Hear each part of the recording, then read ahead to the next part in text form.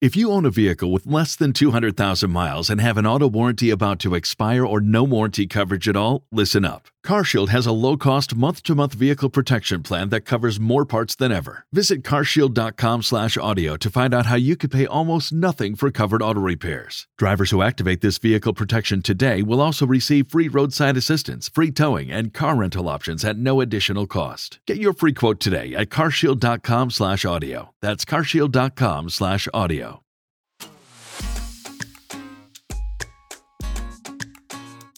Welcome to the Bright Vibe podcast. At Bright Vibe, we believe everyone deserves to be happy. But in today's world, everywhere you turn, there is division and negativity. At Bright Vibe, we have created a global movement to bring 8 million people together who are inspired to live bright, live bold, and share bright vibes. Alone, it can be hard to change, but together we can change the world. Welcome to the Bright Vibe podcast. Well, Evan Nierman with Red Banyan PR. Welcome to the podcast. So happy to have you on the Bright Vibe podcast today. Thanks, Matt. Super excited to be here. Yeah. And for the listeners, I'm going to apologize in advance. I've got a little bit of some upper respiratory stuff going on. So if I sound a little nasally, send me some love, shoot me some prayers, do something. I'm recovering, but I still a little off there. So tell us, so you run a PR firm, a public relations firm, and I have run a lot of small businesses, owned a lot of small businesses. And I don't know, we've used media companies. I don't think we've ever used a public relations firm. So what exactly does, for small business owners, for leaders, what does a public relations firm actually do? Yeah, it's a great question. And there's a lot of confusion around this because the whole world of marketing, advertising, communications oftentimes get conflated and people don't know what the differences are. And they actually need an ad agency or they need a digital marketing firm, but they're hiring a PR firm and vice versa. And so I'm glad we have the chance to expound upon that. The way that I view public relations and strategic communications, which is what my company, Red Banyan, does, is our job is ultimately to help organizations accomplish their goals using communications and all of the opportunities that they have to communicate with figuring out who their audiences are. And PR, public relations, is about how the public perceives you as a person, as a brand, as a company. And so the field of PR, public relations, is meant to shape the way the public relates to you, hence the public relations. And so give us just a couple examples, if you will, of some businesses like the industry, or if you can mention the name, the industry, and then what your firm actually either did for them or does for them so we can really bridge the gap and make this make sense. Sure. We work with companies across the globe and all across the United States and in a variety of industries. And the needs for each depends on their industry, their unique product, or their service. And so I'll zero in on a couple of very disparate, different types of organizations to give you a sense of the power of PR. So one client that we have is a nonprofit organization that is a museum. And the way that they use us is to raise their profile, to put them into the news, to talk about the exhibits that they have coming to town. When they have speakers who they bring in, they want to advertise that in the community. They want to get the word out and they don't want to just buy space in online publication or in a newspaper, which is what an advertising firm would do. Instead, we as a public relations firm, we get them out there. We've got the local news, invited relationships that we have cultivated and continue to cultivate with media. We get reporters in the room to report on the event that's taking place. We get press coverage around the exhibit so that people read about it, either in the local newspaper or online. And then you could have a company like the one I'm meeting with today, which is in law enforcement related technology. And the reason they need public relations is there's a lot of misinformation about how their tools and technologies are used. It can be a contentious debate between law enforcement and people who feel like we need to alter the way that police forces interact with our society. So in their case, it's really important to educate people about what their technology is and what it does, and also to dispel misinformation and misperceptions about what they do. So that's, two completely different things that have nothing to do with one another, describing how the power of public relations has an impact on them. And a number of nonprofit organizations we work with, they want to let the world know about the good work that they're doing. They want to highlight some of their biggest supporters and get them into the press. And so that's really the power of public relations. People tend to trust information, not just that's bought and paid for by someone, but that is what's known as earned media, meaning that you didn't buy the coverage, but you earned it by having an interesting story to tell or information to convey and getting it out there into the world. That's very cool. And so, yeah, as you were talking, it was almost like, am I buying ads on the internet, or am I doing SEO where I'm getting kind of organic traffic to my website? And this feels a little bit more organic, even though you're actively pursuing it, right? You're out there with using your contacts and helping them, it sounds like, craft a message that would be interesting enough. The times that I've had reporters call me, that I used to love to see my name in the paper, don't anymore, but it was fun because it was all positive press for the first, for the business journal type stuff. But it would always be, because I'd always be colorful. I knew that they were calling me because I would say something, or I would, use maybe colorful language, not necessarily swearing, but just something to give them interest in the story versus just blah, blah, blah, or trying to, cover my own ass. It'd be like, Right. I would step it up and be color. I'd be a little bit more of a personality, I guess. Yeah, I think that's the right approach, and it makes you interesting and it makes them want to call you back. And for entrepreneurs and small business owners, PR can be a really valuable investment for them because they're telling the world and about what their product is or their service. And they're speaking in a compelling way. They're telling a story. They're showing an authentic human side of it. And so it's a way, rather than going out there and buying all this goodwill or trying to pay for testimonials or pay for advertising, PR is a way to get third-party credibility to your business, to really spread exponentially the good news. And you made a really good point, which is, in this day and age, you need to have a web presence, a presence online. You need to have backlinks. You need to have strong SEO. Well, part of the way that you do that, it's all connected to, if you invest in PR. If you're investing in PR and you're telling your story and you're speaking at industry conferences, you're talking to reporters, you're getting on TV, you're going on podcasts, then once you have those, your job isn't over. It's just started. You need to take that content. You need to put it on your website. You need to share it via social media channels in order to drive more interest in what you've done. You need to put it in your email newsletter to go to your prospects or to your current customers. You got to showcase it on your own website and other, advertise it with your business partners, send it to them, keep them in the loop. So, PR and communications is inextricably linked to building your online profile. And I actually would make the argument that in today's world, who you are online is almost more important than who you are in real life. That's unfortunate, I would think. I get what you're saying when it comes to, especially when you're needing to generate business to keep your business running, right? I mean, that's part of it. It's perception. I've heard that a lot, in almost every area. Perception is reality. I mean, you can try to craft a message, but ultimately it's the customer, it's the public that's relating to you that is going to choose whether they spend money with you or whether they like you or whether they follow you, right?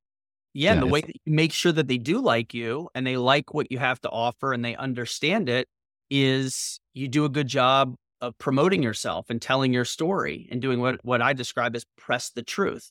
And the way that you do that is through public relations, through not just keeping your head down, flying below the radar, being very quiet, but actually being willing to stick your neck out a little bit and say, look, proud of what we do. This is who we are. This is our story. This is the idea. This is why I decided to start this business. Here's an example of how I'm helping people with our offering. If we can offer something that's valuable to you, then reach out to us. It's not selling. It's kind of like the Wolf of Wall Street. It's like they're either going to buy or they're going to die. You're not going to stop until you shove it down their throats. People don't want to be sold. And your offering, whether it's a product or a service, it's not for everybody. So a much better, more modern approach where people can go online, and there is always someone somewhere in the world who is selling that thing or that service that you think you want. You can always find someone, and you'll always find someone to compete on price. But it's companies and individuals who understand how to use the power of communications effectively. They're not beating people over the head. They're saying, here's the problem that I serve, or here's the problem that I solve, offer up a solution. If this is the problem you have, maybe we're a good solution for you. If it's not a problem for you, okay, then you're not our customer, and that's fine. But here's who we are. Here's why we do what we're doing. And that's why I think you see so many thought leaders like Simon Sinek talking about, it's not what you do, it's why you do it. And that's what resonates with consumers. And so what's an example of, because obviously this is what you do for a living. So I'm sure for you, looking at social media, looking at regular media, stuff as you're driving along, looking at even billboards, you're filtering this all the time, thinking, oh, this company's doing a great job and this company is doing the exact opposite of a great job. But what would be an example of a brand out there or a company out there you're like, you know what, they're doing a great job of what you just talked about, which is really representing the why in the messaging? Yeah, I think you could look to some of the big leaders in business now, especially in the United States. Since I happen to be on the West Coast, I'm thinking about big entities like Microsoft, I'm thinking about Amazon, I'm thinking about Nike. I think Nike, let's use that one as a good example. I think Nike, it has built its whole brand has been around from day one. They're a little edgy. They're a little rebellious. They see things a little differently. And so they were willing to sponsor some athletes that were a little bit more controversial in the early days. They did a whole campaign around Steve Prefontaine, and he was kind of their first megastar. They were making running shoes for Pre. And this is a guy who would kind of live life on the edge. He was dancing at razor's edge. And sure enough, died a very young guy in a car crash, never quite fulfilled all of the natural talent that he had on a global scale. But that would be an example. He was rebellious. He was willing to just give it his all and to try to win the races in an unconventional way, leading from the front the whole time. I think that even when they had a lot of controversies, such as their whole campaign around Colin Kaepernick, when he was under a lot of fire, I mean, he basically got for taking the stances, the political and societal stances that he did, he self-sabotaged his football career. Right. The NFL is a brand that really, I think, in terms of controlling its narrative and wanting to be very disciplined and wanting to not brooking any sort of criticism and not letting people be themselves per se, but wanting to really control the message, teams and control it. The same thing that didn't work in the NFL, having Colin Kaepernick as a quarterback, worked okay for Nike. And even though they got a lot of heat and a lot of criticism and people didn't like that, they were people who were to the right on the political spectrum were like, why is Nike paying millions of dollars and promoting someone who's kneeling during the anthem? People left of the center were like, oh, the guy is standing up for social justice. It's really cool that Nike is backing him. But at the end of the day, wherever you fall on that spectrum, from the far left to the far right, go to any high school today and look around at what the kids are wearing. Wearing Nikes. Nikes are pervasive. They're everywhere. And so that would be an example, I think, where they've always been willing to say, look, we're going to do things our way. This is who we are. Like it or leave it. This is what we are about. An example that I saw from the last couple of days of a brand not really being true, or at least not having the confidence and the cojones to state what they think, would be the Spanish retailer Zara, Zara, which is kind of a fast fashion brand. And they got into a PR crisis a number of years ago because they had in one of their advertising campaigns, they had a black baby wearing a onesie that had a monkey on it, and her attacked pretty harshly, saying, look, this is a dog whistle to racism. It's not a smart marketing move. This is offensive. And, that one, you could understand why people would sort of link that one up. Right. Yeah. Bring it up. Well, in recent days, they've come under fire for a totally new reason, which is they had this campaign where they had a woman standing in a what looks like an artist studio, and there's kind of like a little bit of a damage on the wall, and she's got this mannequin wrapped up in cellophane slung over her shoulder. And the hashtag boycott Zara erupted and really took a lot of momentum from TikTok because people were saying, "Look at Zara. They're clearly tapping into the war that's going on in the Middle East between Hamas and Israel, and they're making light of the fact that there are bodies and body bags, and shame on them." And so it became this whole thing that people were ascribing these really dark, twisted, nefarious motives Mm-hmm. to what had nothing to do with that. Right.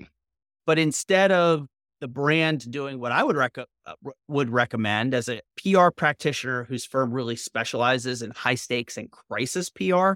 So we Mhm. deal with companies that either need to get in the media or they want to get out. Got And it. on the crisis side, that's when you're getting panned online. You've got reporters criticizing you. You've got customers coming after you. You've got some sort of negative thing that's happened that's not putting your brand in the light that you want. That would be an example of crisis PR versus Right. general PR. And that kind of segues right into the book that you've written. It's called The Cancel Culture Curse: From Rage to Redemption in a World Gone Mad. And as I've read through, some of the clips and the highlights from the book, in essence, this is basically kind of like the anti-cancel culture, which is what you're describing here, which is people are taking it to the extreme and not using common sense would be the way I would say that, right? So you wrote this book to kind of be a guidebook how to navigate the waters of the cancel culture. Would that be fair enough to say? Absolutely. I wrote the book because, frankly, I was getting sick and tired of hearing stories firsthand from clients of ours who, in some cases, they had made a mistake. The business did something and they wanted to try to make it right, and then they weren't allowed to because people just continued to bash them over the heads with their mistakes. In other instances, they'd done similar to what I think Zara in this case, they'd done nothing wrong. They hadn't done anything for which they needed to apologize, and yet mobs of online people, I call them cancel vultures, because they Right. feast on picking other people apart and leaving them to die on the side of the internet highway. And this phenomenon of cancel culture, of targeting, isolating, heaping criticism, and mobilizing people to attack companies and individuals because they've done or said something that you don't like or you don't agree with. And the case I make in the book is that this is a fundamentally anti-American practice. Hmm. We believe in things in this country like free speech, freedom of expression, that there should be a marketplace of ideas, that people should be able to debate those ideas in a public way, and that we also have something that our entire judicial system is predicated upon, which is due process. Hmm. The difference is if you get arrested or charged with a crime, you have an opportunity to defend yourself, and you have a presumption. We all enjoy the presumption of innocence. You are innocent until proven guilty, and the burden of proof is on the prosecution. Well, with cancel culture, there's no due process. Right. Because social media moves so quickly, by the time you try to defend yourself, you may have already been besmirched so badly, attacked so badly online. Your business may be destroyed. All of your business partners may have already written you off. You've become radioactive, and your career and your personal life are permanently harmed before you've even had a chance to explain what happened or to give the facts. And I think that that's wrong. And that's why I wrote the book. Hmm. And I guess I'd like your ideas around kind of things that are, because when I think of cancel culture, I think back to like a Harvey Weinstein or a Bill Cosby or something like that that in my opinion were bad dudes doing bad things. Right? These weren't nice people that just made a mistake. They had a history of being a predator in some form or another. And versus, I'm trying to think of like the Zara example, but other examples of people that, politicians who maybe had an affair or then just get lambasted, that it's like, well, yeah, I get it, but it's not the same thing. We don't ostracize people because they made a mistake, but I'll take your 2 cents on that. So I love the example that you gave, both of them, the Harvey Weinstein and the Bill Cosby, because at the end of the day, They both lost their careers. Mhm. They got a lot of negative publicity, but they didn't lose all of that because of cancel culture. They lost it because of the judicial process. Right. Harvey Weinstein is in a jail cell for Right. decades Yep. because he committed a crime and he was prosecuted and found guilty. Yep. And so that to me is proof that we don't need cancel culture. We Right. we have due process. We have a judicial system. Bill Cosby. Look, media has always been able to expose bad behavior, whether it's Mhm. by celebrities, individuals, corporations. That's a core function of the media. If it weren't for the media, they wouldn't have exposed the wrongdoing in Watergate, and you Right. wouldn't have had a president who resigned. So it's an important function of mass media. The difference with cancel culture is it is a prosecution of people on social media and in the press, many times devoid of any sort of, you can't even point to a law that they've broken or Right. done something for which they should be punished. And the difference also is the punishment has to fit the crime. Mhm. Whereas in cancel culture instances, the mob online is basically going right for the most extreme punishment possible. Mm. So it's a disproportionate response. So if someone, say, Matt, you go to Starbucks this afternoon to pick up a latte to get you through the rest of the day, and the person in the line starts jawing at the person, at the barista, and they get into an argument, and he screams at the barista, and he throws, Mhm. coffee on the floor and calls the guy something, and it's on video. Mhm. Okay. Is that good behavior? Absolutely not. Is that person a jerk? Probably. Is it possible that they maybe just had a bad day or bad Right. moment? Maybe. Right. But the problem with cancel culture is, if someone's recording that, it's not, okay, this guy owes them an apology. He should be, never get to go in the store. The punishment should fit the crime. Right. But what happens is a video like that goes viral. People dox them. They go, oh, we found out who this is. Right. Yeah, I was thinking of it. Yep. Yep. Here's his address. Yep. His kids go to this school. Maybe if you Right. see him in the car line for pickup at the end of the day, you should say something to him. And the stretch that also tends to happen with these cancel culture things is there will be, similar to the Zara example. If the person who he was yelling at was anybody of color, Oh, right. with a different gender than him, Then it's automatically racist or exactly. Right. Right. Yeah. In fact, actually, we were talking. Oh, I don't know. It's been probably, I've lost track of time, the whole COVID warp time thing, but I think it was probably 4 years ago or 3 years ago. And I was scrolling through Facebook and there was all these people commenting on this video. And I started looking at this video and it was about this white gentleman who was basically educating a black, probably teenager about, the teenager had whipped into this parking space, and this gentleman had been sitting there with the blinker on, waiting patiently for the car to back out. And then this kid just whipped in there. Kid obviously probably didn't realize it, was just oblivious, right? But he starts kind of visiting with the youth, and then about 4 or 5 phones pop out, and then they start shooting video. And this guy's heated, but he's not swearing. He's just like, he was being respectful, but he was obviously angry or irritated. And he was like, hey, I've been waiting here. And immediately they vilified him. And then it was like, who is this guy? And actually, he was a friend of mine, right? So I'm looking at this, I'm like, and I see it, I'm like texting him like, dude, I don't know if you've seen this video, but you're going viral for the wrong reasons. You need to get, check this out. And Mhm. and again, it was just, he was, having a day. He was actually going through cancer treatments. He was actually there to get his meds for the cancer treatment. He was just having a bad day, right? It was a bad patch in his life. And somebody set him off. And again, he didn't he wasn't punching and he wasn't throwing, but he was mad, right? And I was just like, so as you were talking, I was like, well, there's a great example of, somebody who's having a bad day, and then they made it racist, right? They immediately said, well, here's this white guy yelling at a black kid, and he's white privilege and all. And it was like, no. He was just super tired because he was on cancer meds. Right. And And if it had been a woman who pulled in, it would have been, look at this guy. He's bullying a woman. He's a right? Yeah, misogynist. If the person had a headscarf, it would be he's an Islamophobe. right, If the person had a yarmulke, kippah on, they'd be like, oh, he's an anti-Semite. He hates Jews. Look at him, right, right. teenager. And so what do you tell like your clients, but just in general, like what's just good advice for like that, my friend, had got caught in that situation.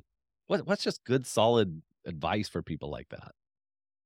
Don't allow yourself to be bullied, and don't accept that you're going to be canceled. So in your buddy's case, Mm-hmm. I don't know how he reacted in this case, but in my view, the best advice that he could have received and the best course of action would have been to actually explain himself Right. and just listen, this is what happened.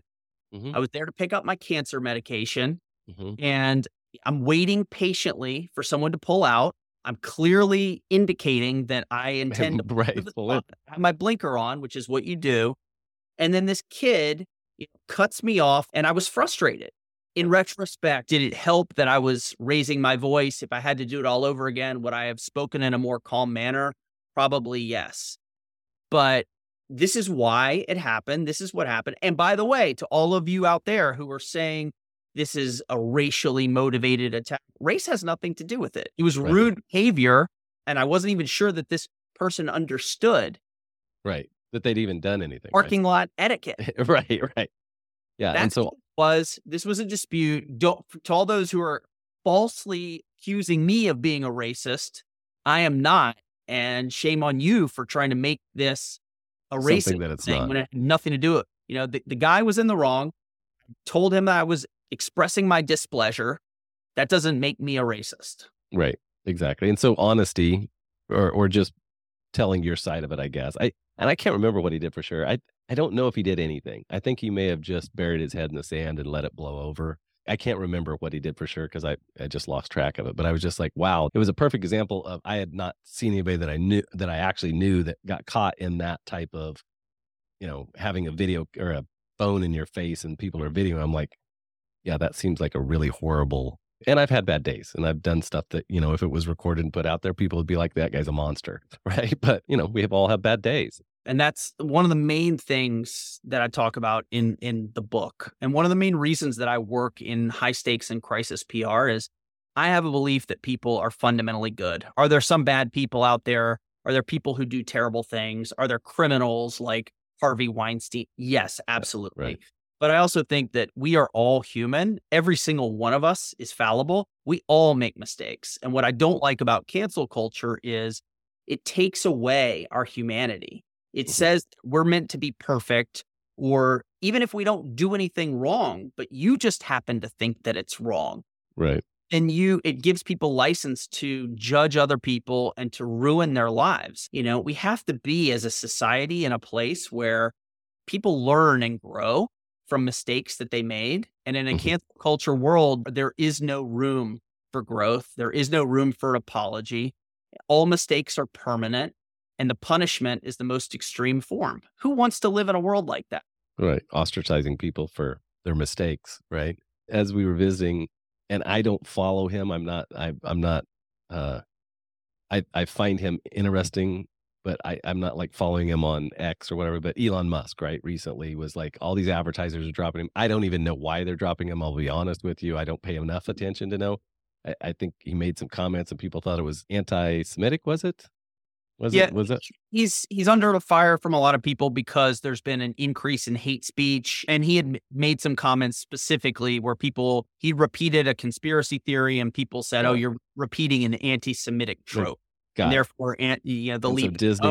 So Disney's dropping him and these other advertisers. And obviously he's the richest man in the world. So he gets a little leeway. And I mean, he could give a shit, right? I mean, a lot of time, but I just thought I saw one of his responses was basically like, well, F him, right? And I'm not saying he's right or wrong. I'm just saying he's kind of taking the stance of I am who I am, like me or don't like me. This is, what are you going to do about it? Kind of like attitude, right? I know exactly what you're talking about because I actually posted a video about this.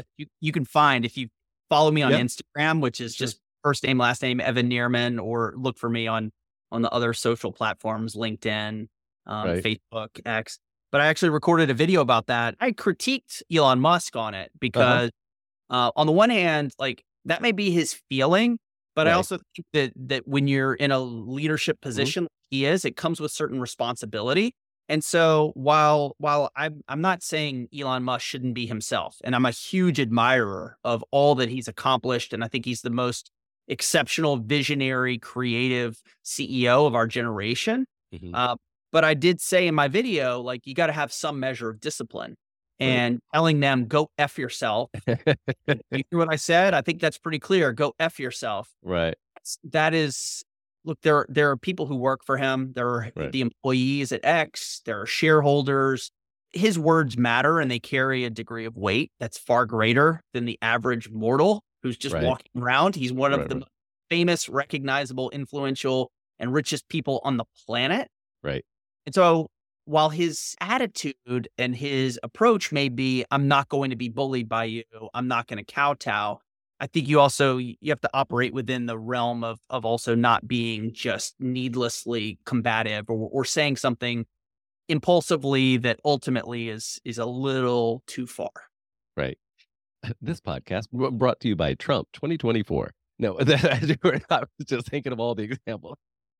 Well, Trump's tweets as a good example. Yeah, but of somebody with I a will lot of say influence. about Trump, by the Yeah. way, man, Yeah. he's clearly the least cancelable person on the planet because 'Cause- most people, if they'd done one of the Right. 10,000 things that Donald Trump had done, their career, their reputation would all be gone. In his case, he's a unique animal because It's actually it worked to his just advantage to bounces some right off degree. him. Yeah. Yeah. Which is shocking. Which is just shocking. I'm just like, wow, that's just amazing. But that kind of goes to the title of your book about, from rage to redemption in a world gone mad. We just live in such a crazy time, to the conversation we've just been having about somebody messes up and they literally can ruin, I mean, if not ruin everything, at least ruin their life for a period of time just based on a mistake, a simple mistake or an honest mistake that just because people get on this bandwagon of hate or this bandwagon of almost like herd mentality, right? Somebody says boo and the whole herd takes off. I guess own our own personal responsibility and understand our own humanity before we start judging. Well, it's kind of a biblical thing, right? Take the board out of your eye before you try to take the splinter out of your neighbor type thing, right? I mean, it's like I always feel like I'm fairly accepting or very accepting of other people just because I feel like I've made a lot of mistakes in my life. It's like I have screwed up in so many ways that when other people screw up, it's kind of like, hey, gosh, I could see it. I could have seen myself doing that 10 years ago or Yeah. whenever, right? I think it's the Bible that says, judge not lest ye be You be judged. judged, of course. Yes. Yeah. Yeah. Yes. And if we all lived that way, it would probably be much less boring sometimes because there would be, not, I mean, it is sometimes entertaining to see what goes on, but at the same time, yeah, obviously it's not worth somebody's life or their livelihood. That's no bueno. That's not good. There's enough entertaining characters in the world that we don't have to create more drama. Agree with you completely. Well, I appreciate your time today. If you had, this is kind of I like to throw this question out the end. If you had one piece of wisdom, so you've lived, I'm sure lived a colorful life. You deal with colorful people that are in interesting situations. So through your lens, if you had one piece of wisdom you would distill to any human being on the face of the planet, there's about 8 billion of us now. So if all 8 billion just got a message from you in our inbox tomorrow morning and it was a little video, if you're going to drop a pebble in the pond and get the ripple, what would the pebble be of wisdom? Don't take naked pictures of yourself. I'm always surprised at the answer. I never have ever been able to predict an answer. Somebody say, never take naked pictures of yourself. So many of the cases that we have to deal with, so much destruction in people's lives comes from them taking naked pictures of themselves and sending it to others, assuming that it's never really going to get out. It's going to be just between them. And as a career, my career is built upon helping good people in uncomfortable situations. There is nothing more important that we as parents can tell our kids. I would argue one of the most important things we could teach them is don't take naked pictures of yourself and don't share them, because I've seen firsthand from our clients the just terrible effects that it can have when teenagers do this. They're acting impulsively. They're not thinking about it.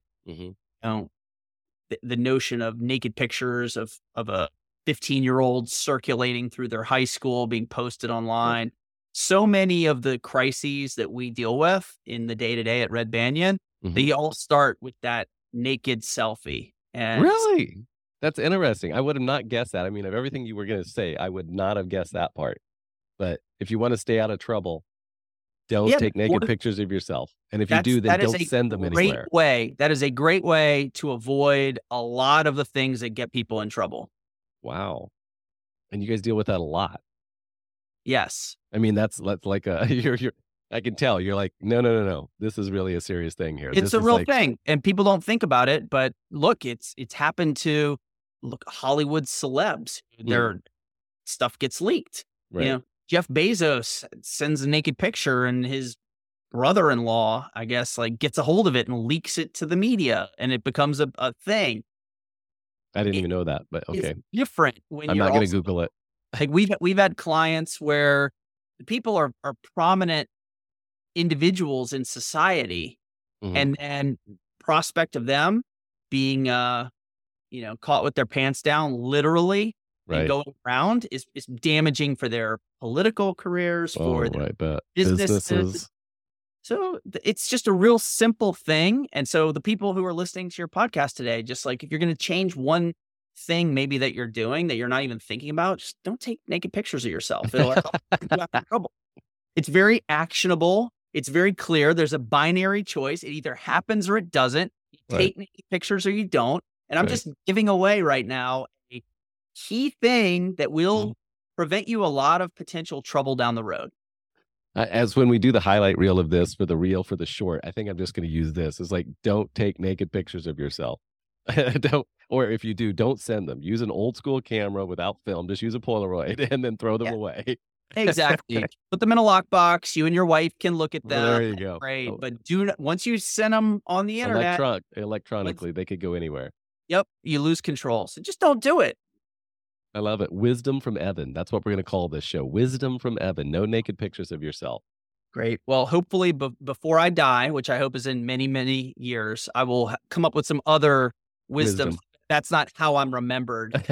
My grandkids or my great-grandkids. I think you say, don't take naked pictures. I think that's a book title right there. I think somehow you spin that into a book title. That's book number 2. So you talk about cancel culture, but then you talk about just don't do naked photos of yourself. It could be a short book, but I think it'd be a bestseller. It could be. It'd be one line, one sentence. But actually, Matt, it would be my third book because you didn't mention my first book. I didn't. I apologize. Okay. My first book is called Crisis Averted. Oh. And it's all about explaining the difference between PR and crisis PR and the role that crisis PR practitioners play and why companies need to prepare in advance and how they can anticipate crises. So it's a playbook for how to get out of a crisis, but also how to prevent one in the first place. Nice. Sweet. Well, that's very cool. Well, people can follow you on social media. They can also go, I'm sure, to your company website, which is just redbanyan.com. Yes, sir. Sweet. Well, thank you so much for coming on today. It was a very fun conversation, and I will stop. Well, actually, I don't take naked pictures of myself because I'm a 52-year-old man, and I'm married, and I've got 2 kids, and I just don't need that kind of headache. But I appreciate the advice, and I will stick that way back in the file cabinet, and I'll tell others. Tell your kids because they need to hear it more than anyone. Well, that's true in this weird world. So appreciate that as well. So appreciate it. Safe travels, and we'll visit with you again. Thanks, Matt. Talk to you.